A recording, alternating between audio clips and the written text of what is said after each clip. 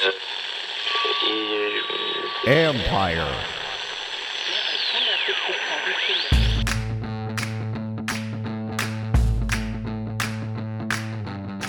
Hello and welcome to my podcast. Do me a favor, subscribe to the John Keim Report wherever you get your podcasts. You're watching on YouTube.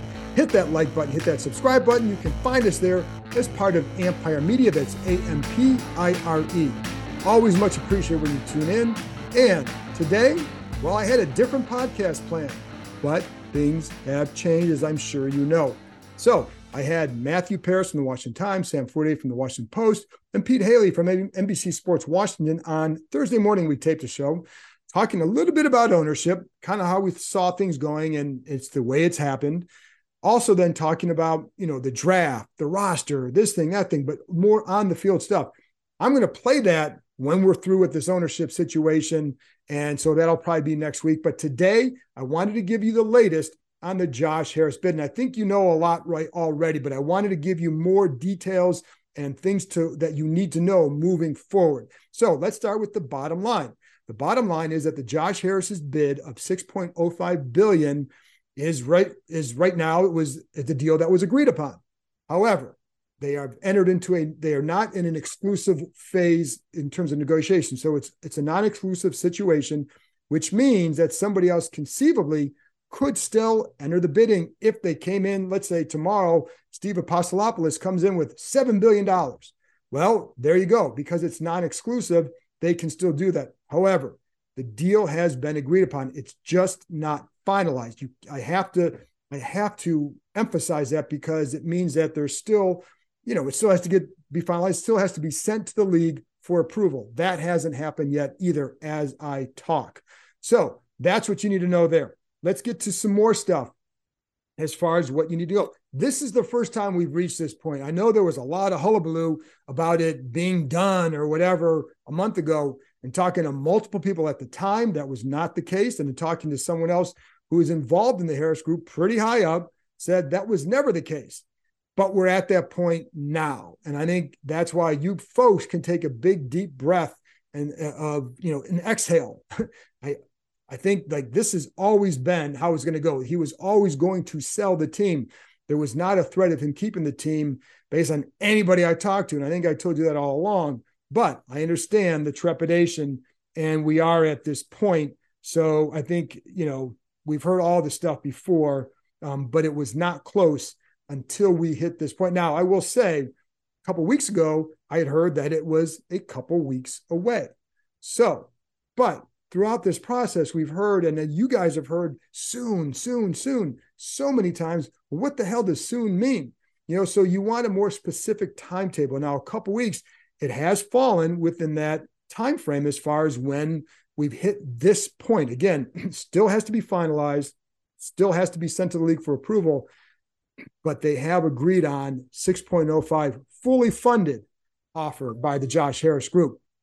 So, I think that's obviously it's quite a big step. All right, so let's get you more as to what now needs to happen. First of all, after it's approved, after it's sent to the league for approval, then the NFL Finance Committee starts digging into the finances and the specifics of the offer. They have to look at everybody involved in this. That means all the limited partners. I'm going to stop for a minute to let you know, Denver, for example, in that situation, it was June 7th when they agreed to a deal with the Walton family to buy the Broncos. It took until July, I think it was June 7th or 9th, but it took until July 27th before they fully vetted the situation. And then from there, I think a couple weeks later, the owners voted on it. So, because I had put out a tweet earlier today, just saying that, hey, if all goes well, they're going to vote at the league meeting in May, which is the 22nd to the 24th. And at that point, the deal's done. It's over. Someone from the league cautioned me and just said, keep in mind, the Denver deal went like this. And that was just one family. It was the Walton family, who has billions upon billions, and it still took them that long to get it done.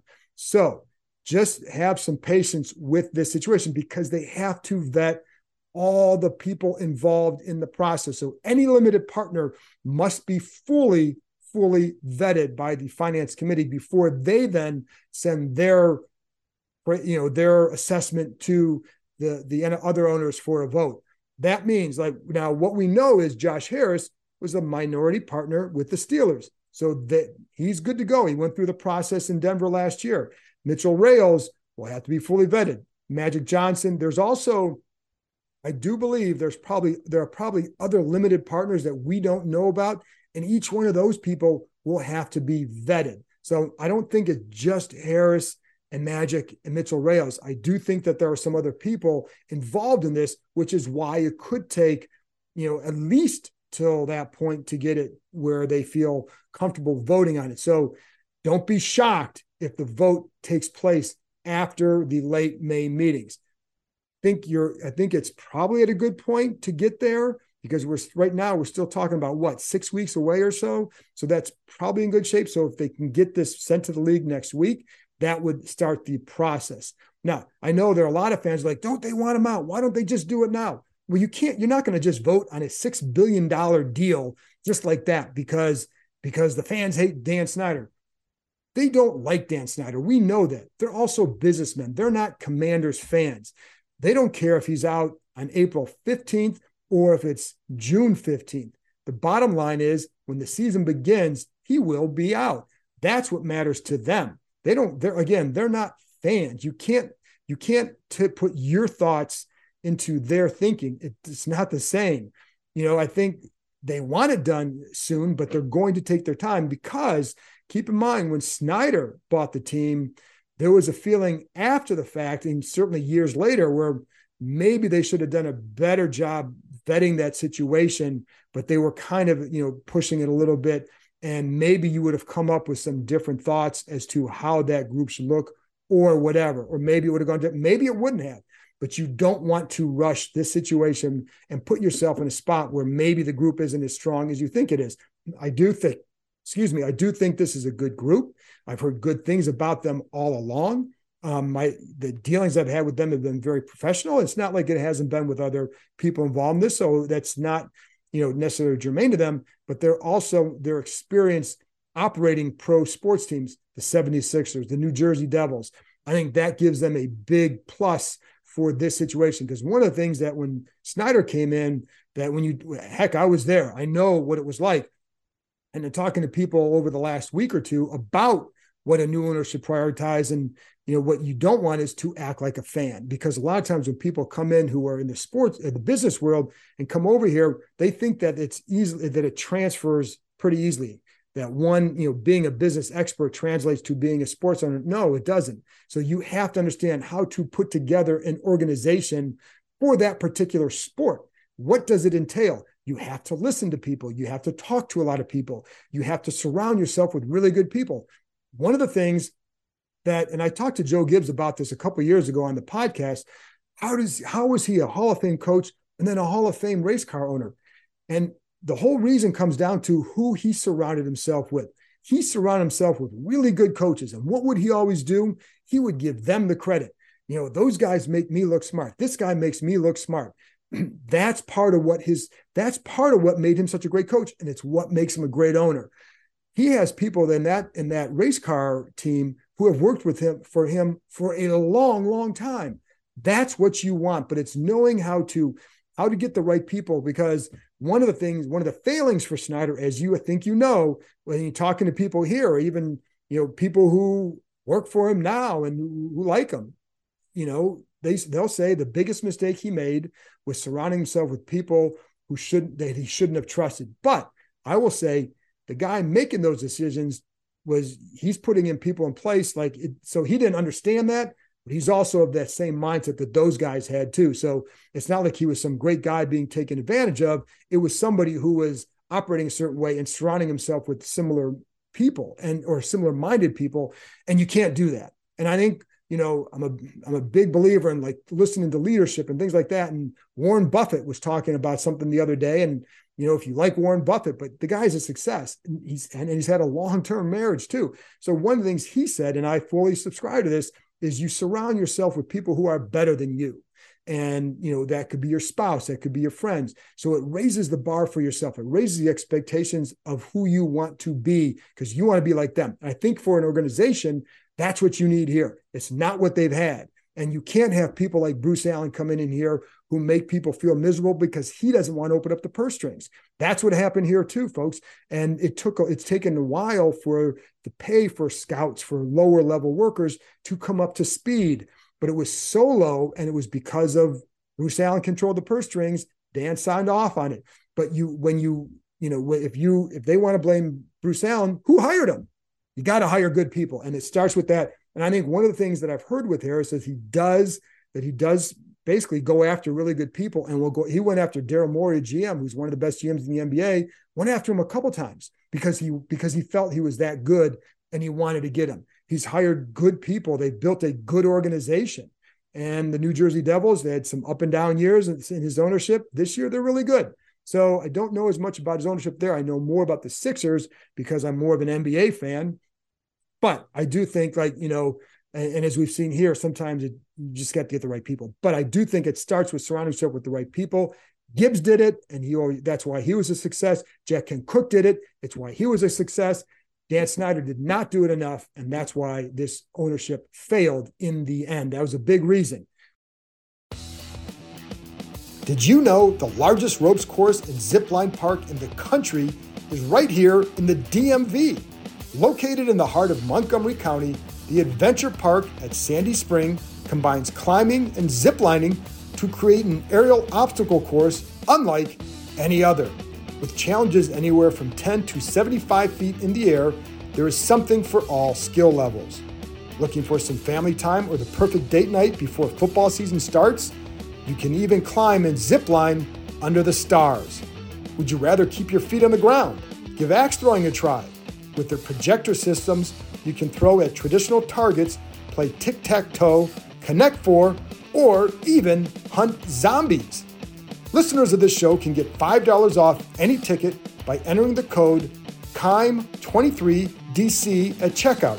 That's KEIM, K-E-I-M 23DC. So there you have it, folks. Climbing, ziplining, axes, food, and bonfires right in your backyard. The weather is warming up, so it's the perfect time to head outside and join the adventure at www.theadventurepark.com. That's www.theadventurepark.com and enter promo code KEIM23DC. I do think that the people here are very excited about what comes next. I think I know the people here have heard good things about the Harris Group, and I know they feel like they're going to get a fair shake for being evaluated, and that's at multiple levels. So that's, I think they have excitement about all this, and they should, because there's a lot to look forward to, as Jason Wright always says, on the other side. And no matter what they thought about Snyder, it's been a really, really, really hard road the last few years. This gives them a chance to now start fresh, to feel good about working for this organization. That hasn't been the case in a while. I was talking to someone the other day who said he feels bad for some people coming out of college and this is their first job and they're excited to work in the NFL, and they tell people who they work for, and the reaction is negative. That stuff has to go away, and it goes away once you get some new group in, and then once you start to establish yourself, and then once you start to win games, that stuff starts to fade away. Now, how many fans come back? I don't know. You guys are the fans. You may know, you're going to know that better than I will. But I do think it starts with treating people in your organization right, building a winning culture, and then it spreads out to the fans. Because if you treat your people right, you're going to treat customers right.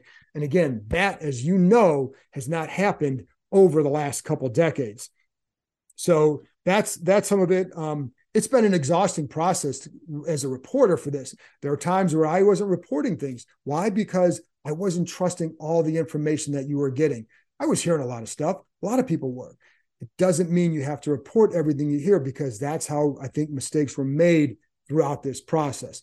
I'm not going to single anybody out, because that's not, I'm not God. I'm not the reporter God here, because we all make mistakes. But I do think it's been an exhausting process, and I'm glad we're nearing the end of that particular aspect of it. It leads to a lot of anxiety if you're a reporter. that's the honest truth. You can't relax. Your stomach is in knots most of the time you're dealing with this. You see something on a Saturday in mid-March and you think, oh no, is this really at this point? You end up making a lot of calls just to find out, no, they're not at this point. And so there's a lot of that goes on, and that's just part of the job.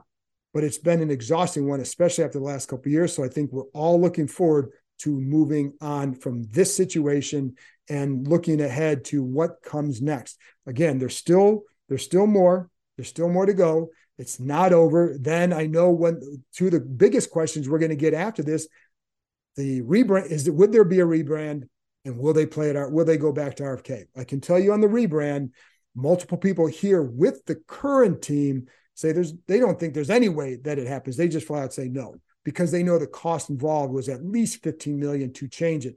Now, if you're a billionaire, you say, oh, hey, it's $15 million. But, these guys don't just give away money for any reason. I know from a fan perspective, from an NFL perspective, I think there would say, at what point do you stop changing the name? You need to settle on one and keep it.